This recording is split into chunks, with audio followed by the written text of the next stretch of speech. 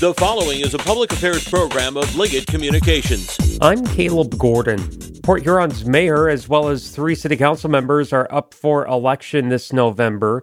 Although candidates still have plenty of time to decide whether or not to seek re-election, Mayor Pauline Repp was asked if she's given any thought to another 2-year term. Well, I have not made my mind up.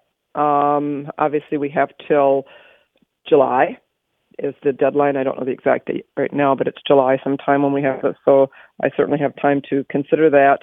Some of the factors, I guess I would say is, I've certainly enjoyed representing the city as its mayor.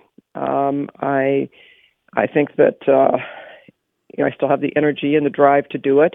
Mayor Repp's term and those of council members Sherry Archibald, Terry Lamb, and Bob Mosierek are all up this November. This is the Blue Water Beat.